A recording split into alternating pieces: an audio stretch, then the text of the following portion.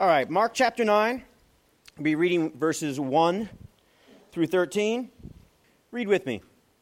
And he said to them, "Truly I say to you, there are some standing here who will not taste death until they see the kingdom of God after it has come with power."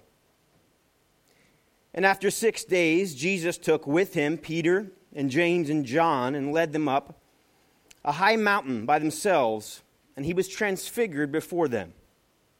And his clothes became radiant, intensely white, as no one on earth could bleach them. And there appeared to them Elijah and with Moses. And they were talking with Jesus. And Peter said to Jesus, "Rabbi, it is good that we are here. Let us make 3 tents, one for you, and one for Moses, and one for Elijah." For he did not know what to say, for they were terrified. And a cloud overshadowed them, and a voice came out of the cloud.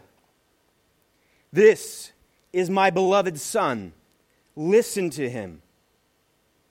And suddenly, looking around, they no longer saw anyone with them, but Jesus only. And as they were coming down the mountain, he charged them to tell no one what they had seen until the Son of Man had risen from the dead. So they kept the matter to themselves, questioning what this rising from the dead might mean. And they asked him, "Why do the scribes say that Elijah must come?" And he said to them, "Elijah does come first to restore all things. And how is it written of the Son of Man that he should suffer many things and be treated with contempt? But I tell you that Elijah has come, and they did to him whatever they pleased, as it is written." Let's pray.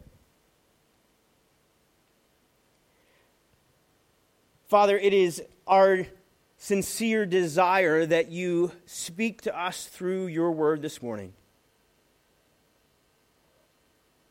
God, we need your word, and we need you to open our eyes to it so we understand truth. This morning, as we study this passage, one that we often call the Transfiguration, give us ears to hear and eyes to see and hearts to listen, to love, and to obey. We pray this in Jesus' name, amen. So the title of our message this morning I've called Confirmation from Above. The story of Jesus' transfiguration. I want to begin by asking you a question. When was the last time that you needed confirmation for something? And I'm not talking like confirmation for your airlines, all right? We live in a world where everything has to be confirmed. I'm talking about, when was the last time that someone told you something that so challenged your understanding, your beliefs, or your expectations, that it would have been impossible for you to believe unless it was proven to you? Has anything like that happened to you recently? Or has anything like that happened to you in your life? That somebody tells you something so beyond the scope of what you're able to comprehend, whether it's some scientific fact or some fact about history that you are positive, I have never heard it that way. I don't know if it can be true. That it had to be proven to you. And I guess that brings up the next question: what is acceptable proof? Like, what would it actually take to make you change your mind?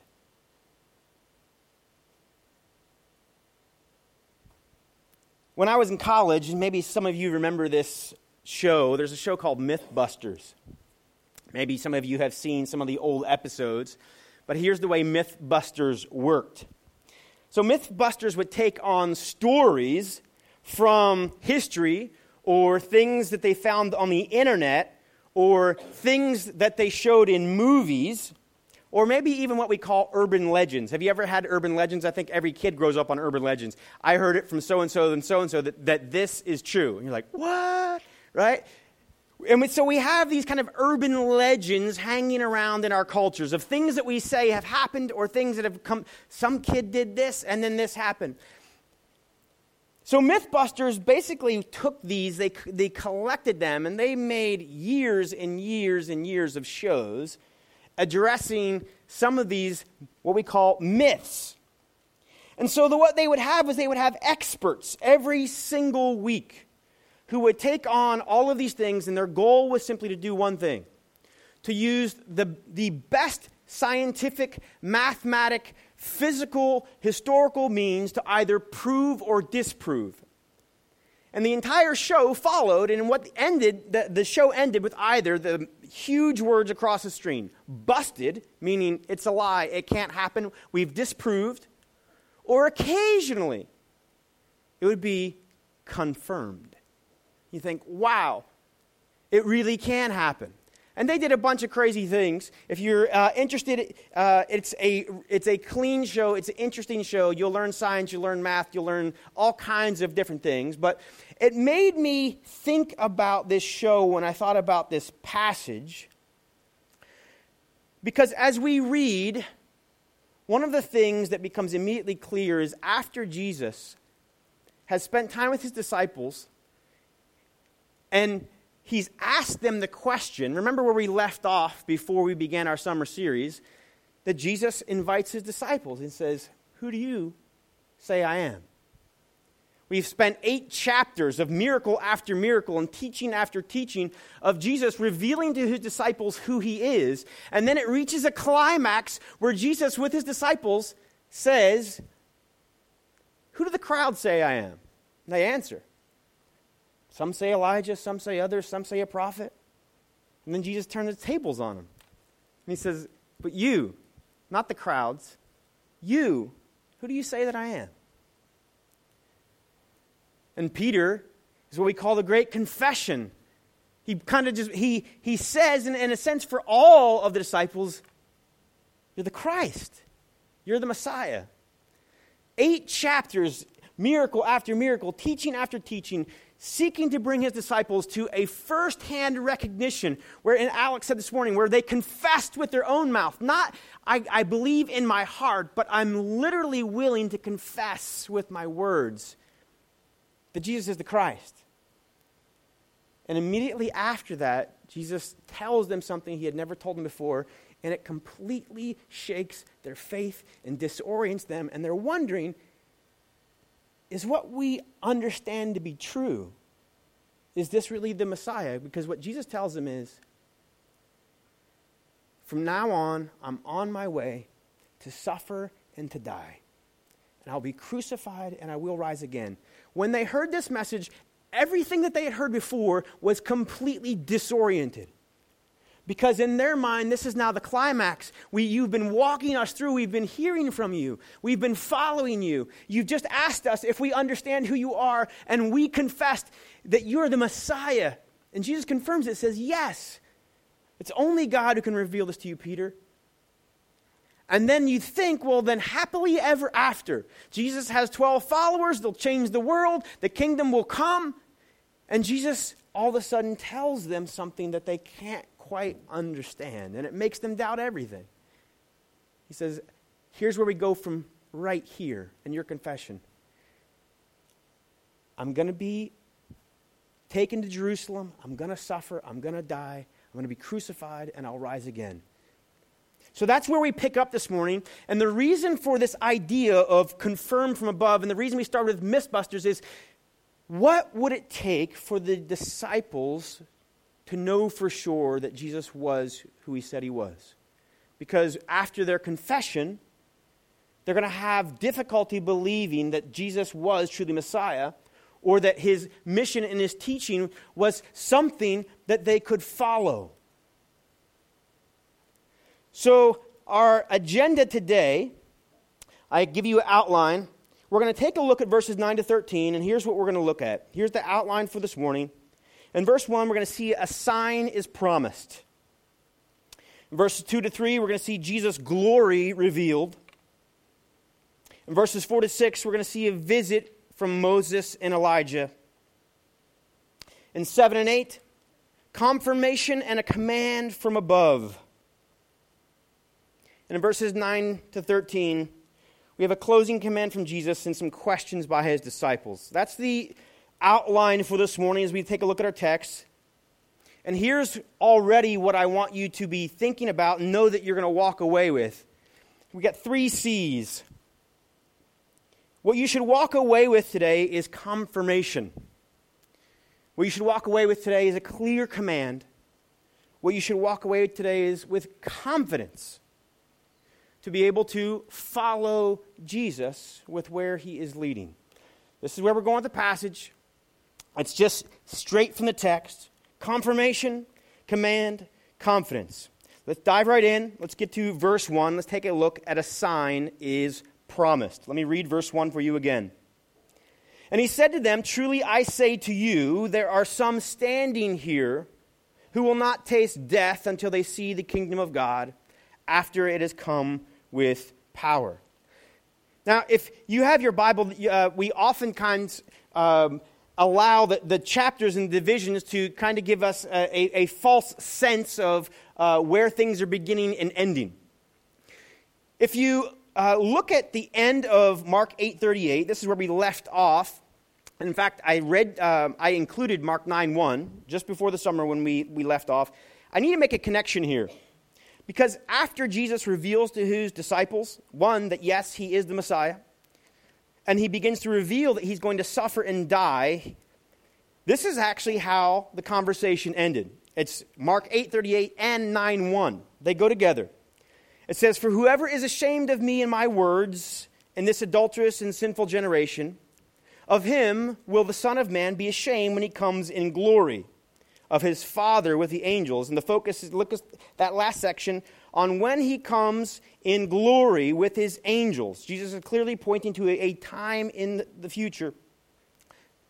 And then he said to them, "Truly I say to you, there are some standing here who will not taste death until they see the kingdom of God that has come with power." Verses 8:38 and 9:1 are clearly connected. And Jesus is saying in 9:1 that there's going to be a sign. So I have this section, a sign is promised. What is the sign? That some of the disciples will not die until they see the kingdom of God after it has come with power. So Jesus has told them something that he knows is going to be hard for them to comprehend. They know his identity, and now he reveals that he's going to suffer and die. And so he doesn't leave them just wondering. He actually tells them that there's going to be a sign. Some of you will not die until you've seen the kingdom of God coming in power. Now, in a sense, that's understandable, but it was still vague. What exactly does that mean? Also in these verses, let me just point out, you notice that Jesus oftentimes uses a truly, truly formula. So when Jesus is pointing out something significant or something that he wants to call his disciples' attention to, Jesus always prefaces that statement with a truly statement or a truly, truly statement.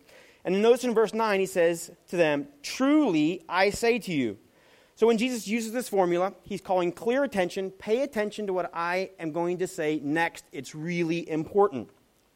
And what he says next after that statement is, "Some of you who are standing here will not taste death until they see the kingdom of God coming with power." Now, this is shocking. I don't know if you remember, so if you weren't with us in our study of Mark, we've had multiple times where people have asked Jesus for signs. Do you know what Jesus' response was to everyone who asked him for a sign? No. He wouldn't give the Pharisees a sign. Jesus refused to give those who were doubting him and those who were challenging him, they said, "You show us a sign in order for us to believe." Jesus had never given in, because we told you Jesus is not a magician. He's not a performer. Jesus didn't simply do miracles for people in shock and awe. Jesus was the Son of God who came bringing the very words of life, who shared those words of life, and as opportunities presented themselves, he would heal and he would cast out demons. But Jesus wasn't there to collect the crowd and to put on a show. And so when they begged for more of the miracles, show me the power, Jesus refused. So it should shock us right here that without even asking, Jesus says, I'm going to give you a sign. It should show us how important Jesus understands this message that he will suffer and die, and how critical it is that his disciples understand this. And so Jesus is going to promise a sign. So let me end this section, just say, why the sign? And it's the fundamental message that we've already talked about in the title. Why the sign? Jesus promises to give a sign for confirmation of his message. The sign was to confirm his message, so that they might know that all the things they've been listening, that the man that they had followed for the last possibly 2 years, we don't know exactly the time date at this, but that the call and the cost of being a disciple that Jesus had shared with them was true.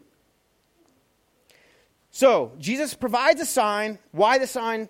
So that they would confirm his message. I'm going to move to verses 2 and 3, because we're going to talk about Jesus' glory being revealed.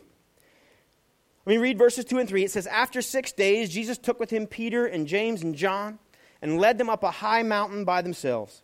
And he was transfigured before them, and his clothes became radiant, intensely white, as no one on earth could bleach them.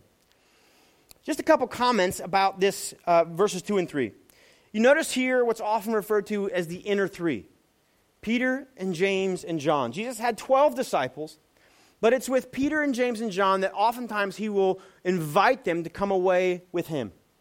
Is that Jesus is going to invest in these three men in a way that he did not invest in the 12. So when Jesus comes and ministered, he invites all to follow him and be a disciple. Of those disciples, he invites 12 specifically to come around him, and they would be his apostles, those who he's going to really send out on his mission. And of those 12, Jesus has an inner three: Peter, James, and John. James and John are brothers.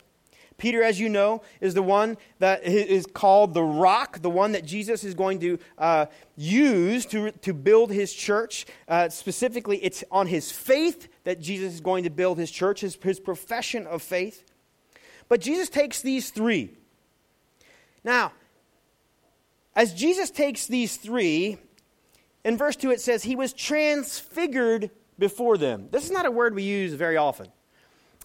So, I would say, when many of us learn the biblical stories, this story is often referred to as the transfiguration of Jesus. What does that even mean?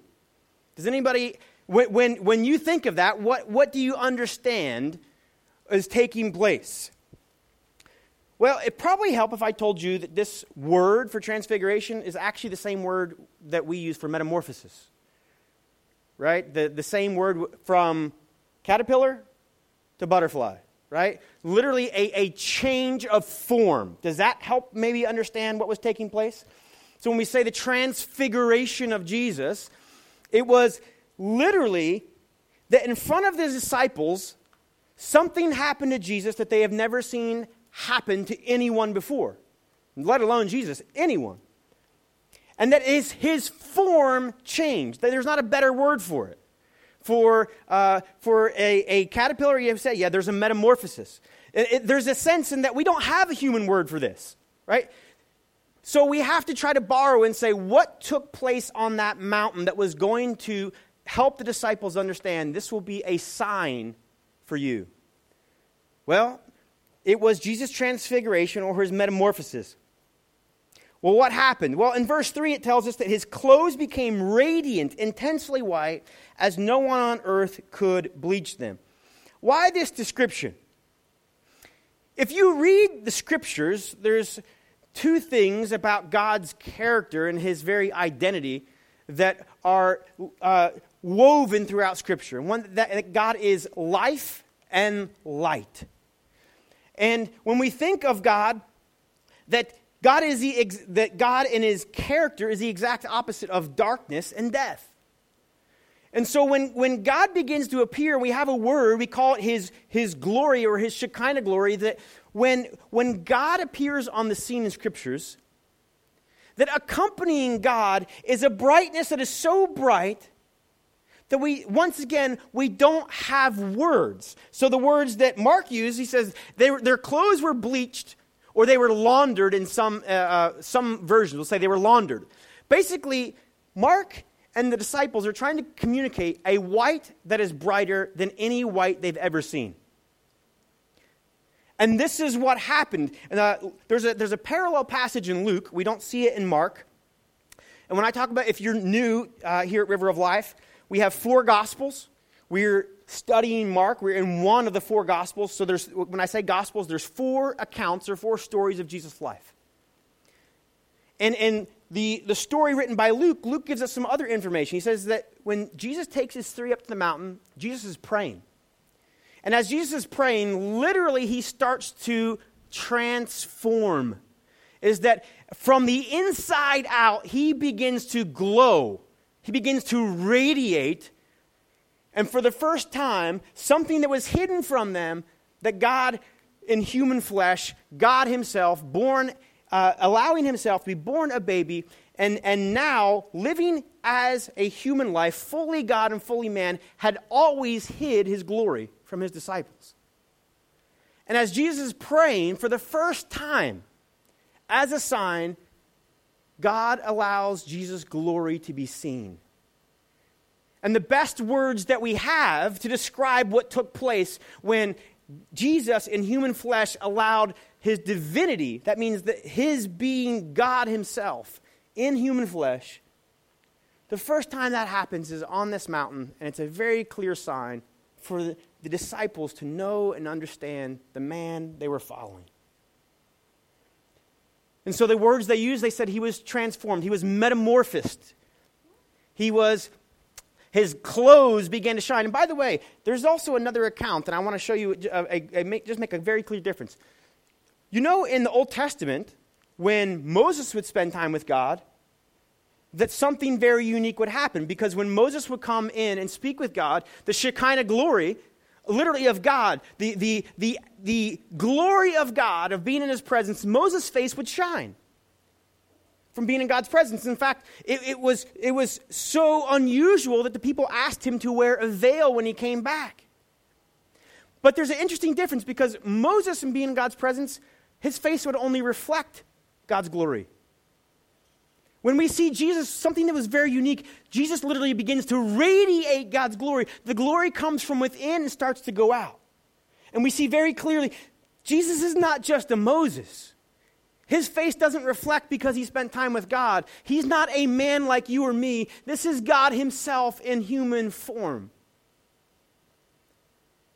And so on that mountain, for the first time, as Peter and James and John are invited along, they're watching Jesus pray, and before their eyes, the glory of God himself begins to shine.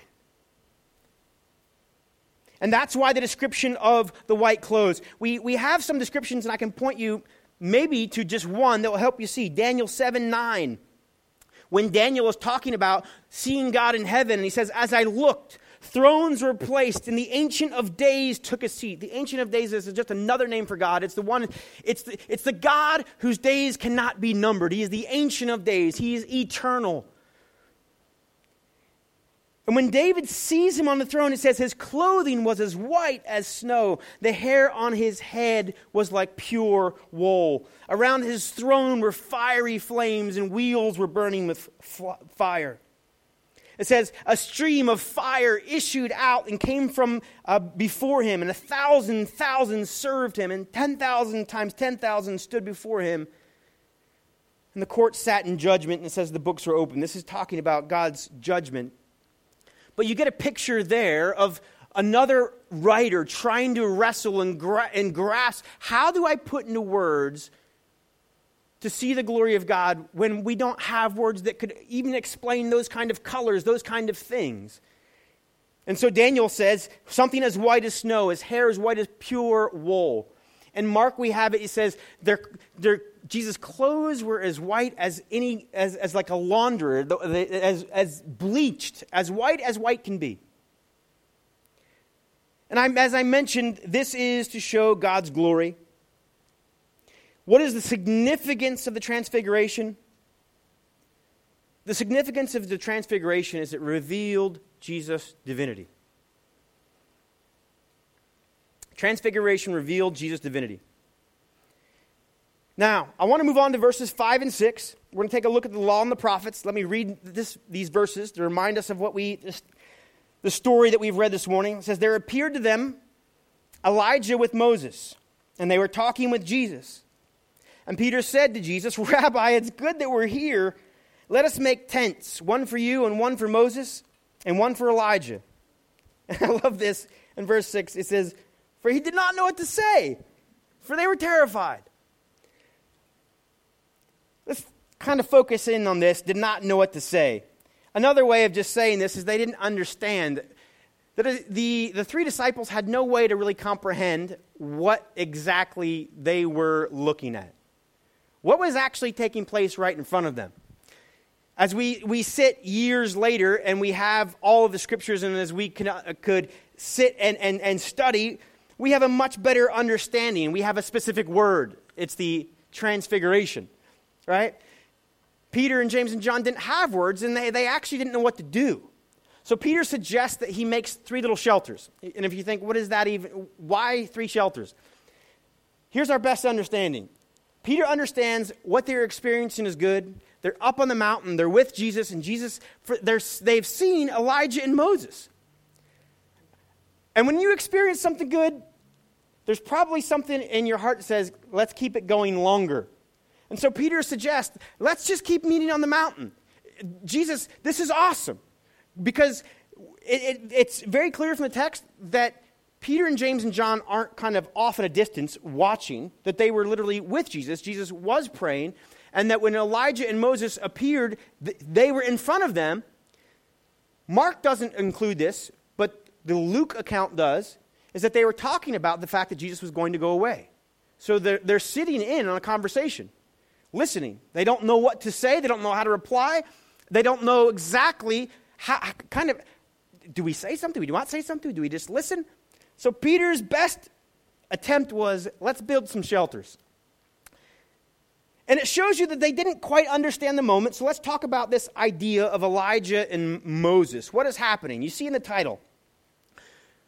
Why was Jesus visited by Elijah and Moses? Well, it represents the law and the prophets. If you understand the Old Testament is broken up into major divisions. And when we talk about the Old Testament, we talk specifically about Genesis, Exodus, Leviticus, Numbers, Deuteronomy, those first 5 books, it's just called the law for the Jews. It's called the Torah. And so when Moses appears in a sense representing Israel's history, Israel's experience with God, the revealing of God's law, and Moses shows up. Moses is a significant figure that towers over the Old Testament for the Jew. And so Moses appears representing the law. We also know that we have the prophets. So the Old Testament ends with prophet after prophet. Elijah, Jeremiah, Ezekiel, Daniel. There's prophet after prophet. And so another major section of the Hebrew Old Testament, the Jewish Old Testament, was the prophets. And specifically, these two are brought together when the book of Malachi, by the way, so Malachi ends the Old Testament. It's the last book of the Old Testament before the New Testament begins. It's the closing of the history of Israel. And then there's 400 kind of silent years. And then there's the beginning of the New Testament. But let me show you how Malachi ends, and maybe it will make more sense why Elijah and Moses are meeting with Jesus on the mountain. Malachi 4 through 6, this is how Malachi, the last prophet given to God's people, ends. Remember the law of my servant Moses, the statutes and the rules that I commanded him at Horeb for all Israel. In verse 5 it says, Behold, I will send you Elijah, the prophet, before the great and awesome day of the Lord comes. And he will turn the hearts of the fathers to their children, and the hearts of their children to their fathers, lest I come and strike the land with the decree of utter destruction. So, as the Old Testament ends, they are specifically told, be looking for Moses. Don't forget Elijah. And so, as Jesus is meeting on the mountain, how significant is it that suddenly Moses and Elijah appear? It makes you go directly to those verses in Jesus' teaching where he says, do not think that I've come to abolish the law, and the prophets. I came to what? Fulfill. And so Jesus himself has already been teaching. I didn't come to do away with Moses and the law. I didn't come to do away with the prophets. In fact, Jesus makes very clear, I am actually fulfilling all that they have been teaching. The entire story of Israel is fulfilled in Jesus coming. And so that's what I want to get at as we look at verses 5 and 6. Why did Moses and Elijah appear? And the answer is because all of the Old Testament is pointing to Jesus. Jesus is the fulfillment of all that God is doing. The law and the prophets are fulfilled in him. And as I mentioned already, Jesus specifically, as he begins to teach the kingdom, says, don't think I came to do away with the law and the prophets. I came to fulfill them. Now, verses 7 and 8, I want to move to the next section. Confirmed from above. Let's read. And a cloud overshadowed them, and a voice came out of the cloud. This is my beloved Son. Listen to him. And suddenly, looking around, they no longer saw anyone with them but Jesus only. Confirmed from above.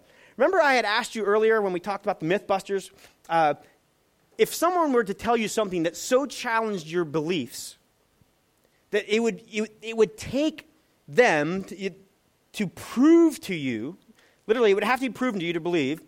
And the question I next asked, well, what kind of proof? What kind of proof could actually prove that Jesus is exactly who he said he was? Well, they've seen his transfiguration. But if Jesus was who he claimed he was, there actually is only one voice higher than his. There's only one testimony that would be greater than his own. And that's what we get here in verses 7 and 8, because literally God's voice speaks from the cloud. It says, a voice came out of the cloud, this is my beloved Son. We had seen God's voice when we first began Mark. Do you remember when we began Mark chapter 1, at Jesus' baptism? What happens? At Jesus' baptism, we see a similar event where it confirmed Jesus' identity. God speaks from the sky, from the clouds. Look at Mark 1, 10 to 11. It says, when Jesus came up out of the water, immediately he saw the heavens being torn open, the Spirit descending on him like a dove. And verse 11, it says, a voice came from heaven. You are my beloved Son. With you I am well pleased. And so God is going to bookend. Jesus is at the beginning of Jesus' ministry, God speaks from heaven so that the people would know and understand and believe, this is my Son. I'm pleased with him. And then now after Jesus has ministered and invited disciples, and now they've reached a climax of identifying him as the Messiah, and then he gives them a message that disorients them. I'm going to suffer and die. They need someone to be able to prove that Jesus is who he says he is. And what does God do? God graciously gives them a sign. And so Jesus is going to be transfigured. They're going to see his glory. They're going to see his identity as God himself. And what else does God do? God literally speaks from the sky. And God says, this is my beloved Son. Listen to him. So when God speaks, what do we see? We see two things. We see confirmation of Jesus' identity and message, and we see a command. Listen to him. Let me just camp out on that command to listen to him, because I think oftentimes, and this happens to us, we think it's enough to simply come to church and mentally assent to the truths that we teach. But it's so clear from God is that Jesus' disciples weren't simply to believe what Jesus said, they were to listen to him. What does it mean to listen to him? It means to follow him, to obey him. Their confirmation wasn't for their knowing, it was for their doing. And so God is going to confirm, not so that they know in their minds, God confirms so that they begin to follow Jesus with their lives. And this brings us to the closing commands in verses 9 to 13. This is the last section we'll be looking at today. This is a little bit longer section, and so we'll quickly move through this and summarize. It says, and they were coming down the mountain, so now the transfiguration has ended. They have seen God's glory, or Jesus' glory. They have seen or heard the voice from heaven. And as you can imagine, they're trying to wrap their minds around what they had seen and heard. It says, as they were coming down the mountain, he charged them to tell no one what they had seen until the Son of Man had risen from the dead. So they kept the matter to themselves, questioning what this rising from the dead might mean. And they asked him, why do the scribes say Elijah must come first? And he said to them, well, Elijah does come first to restore all things. And then Jesus is going to do what Jesus often does. He hears their question and he answers with a question. But this time he at least confirmed. He said Elijah did come first. But he says, and how is it written that the Son of Man, that he should suffer many things and be treated with contempt? But I tell you that Elijah has come, and they did to him whatever they pleased, as it is written of him. So let me briefly summarize. The disciples are now walking down the mountain. Their minds are spinning. There's still a lot of questions. And they had actually just seen Elijah, which brings to their mind, why do the scribes always talk about the fact that Elijah must come first? So maybe now is the answer. Because maybe they're thinking, well, is this it? Did we just see Elijah, right? So is this what it means that Elijah comes first? Jesus doesn't actually answer very specifically, but he does tell them Elijah came first. It's not in the text, but I think we all know Elijah's coming was not that appearance on the mountain. It was John the Baptist. The scriptures are very clear. That was the Elijah. That was the forerunner. That was the one who came before. John the Baptist came, and he was the Elijah they were to be looking for. Why this strange command? If you think about this, we've seen this over and over again in Mark. But why this strange command not to tell anyone? And by the way, Peter and James and John honored that. They didn't tell anyone about the transfiguration. We read this, and as we read the account, it seems like it's everything's happening. Already in chapter 8, we hear about this transfiguration. But those three men didn't even tell their own fellow disciples. They didn't tell anyone until after Jesus had risen from the dead. Why this strange command? Well, as we've already talked about, this is what we call the messianic secret. What is the messianic secret? Is that because Jesus understood that the way to the eventual exaltation of him being the king of the kingdom was first and foremost through humiliation, where Jesus would willingly lay down his life, would willingly suffer and die for sins. It's because Jesus knew something his disciples couldn't quite understand, is that there was no kingdom with Jesus inviting all of those who would believe in him and believe in his message and faith without first dying for our sins. Jesus knew that this was a hard message. And so when Jesus would share about his identity and he would share about his message, he would tell those who would listen, keep this to yourselves until I've gone to Jerusalem, until I've laid down my life, that Jesus wasn't interested in trying to become king now. And so we would often see Jesus say, don't share this.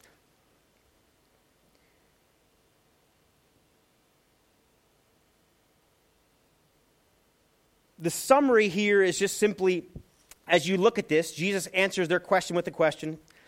They ask about Elijah, and Jesus says, why is it the Son of Man must suffer? Jesus does this or with us sometimes, as Jesus invites them to connect the dots. He actually doesn't explain things fully. Have you ever had this happen in your own life? Where when you're going through difficulties and you want so bad for God to connect every dot for you, you want everything explained, you want everything laid out, why? And so Jesus is going to invite his disciples. He doesn't explain to them exactly at this point in time that John the Baptist was the Elijah, but he does want them to connect the dots, and he doesn't want them to be surprised that if John the Baptist was punished and killed, or jailed and killed, that Jesus shouldn't accept any kind of different treatment at the hands of his enemies, right? So we've walked through the whole passage. Let me just bring this to a close. I want to bring it to just kind of a personal application. Everything we've talked about right now has been specifically in terms of Jesus with his disciples, Peter, James, and John, and how God was confirming to them exactly who he was.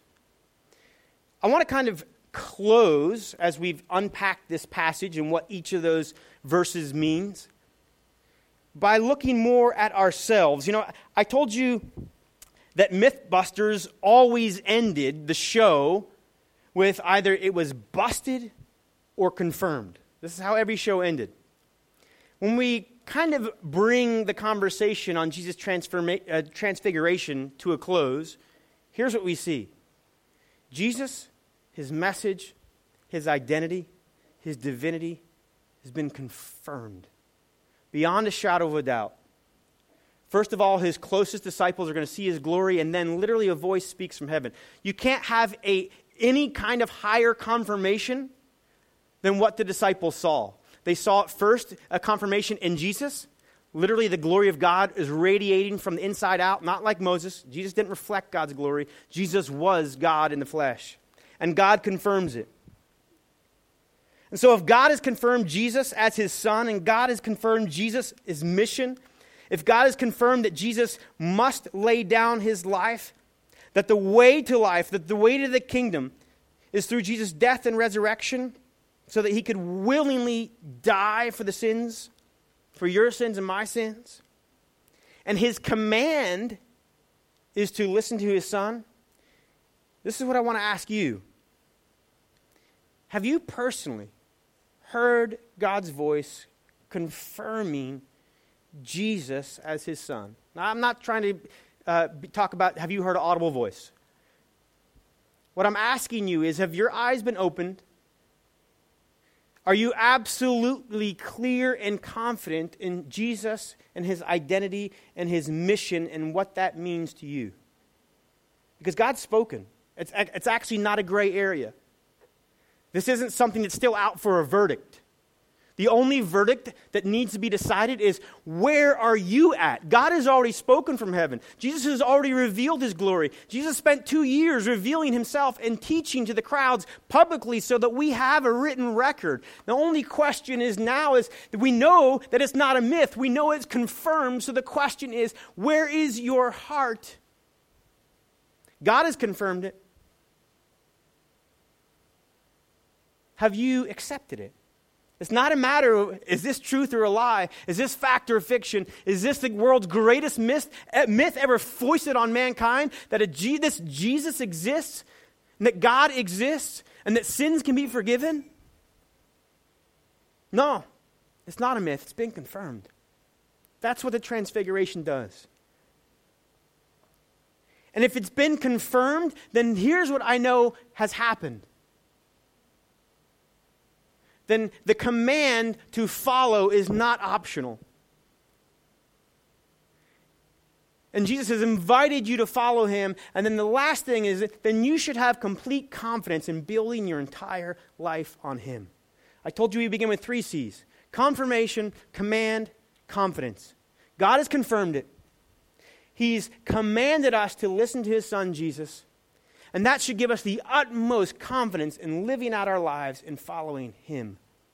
If there's one thing that Christians do not lack, we don't lack a purpose. We don't wonder about the future.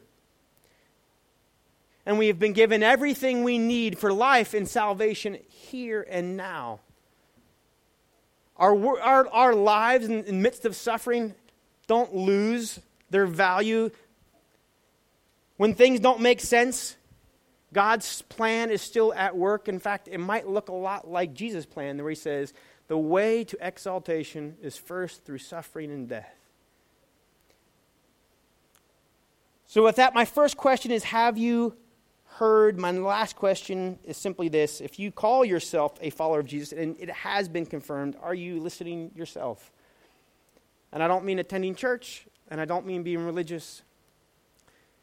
I mean literally is every decision, everything that you do, everything that you value, the words that come out of your mouth, the kind of person that you are, the way that you love.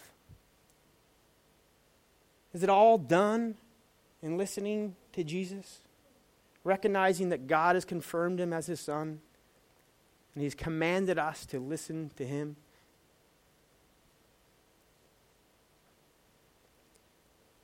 If you've never heard anybody share that story in this way, and you want to know more, I invite you to talk with myself, talk with Stefan.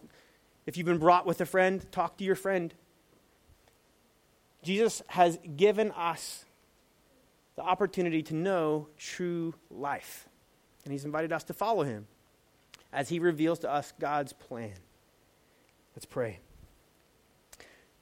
Jesus, you are confirmed as God's own Son. We receive God's command that we should listen to your Son, that we should follow him, that we should build our lives. And God, we hope this gives us great confidence that none of us live meaningless lives. We are not defined by our jobs. We are not defined by disease. We're not defined by the wars that rage around us. We're not defined by our culture or the country that we come from.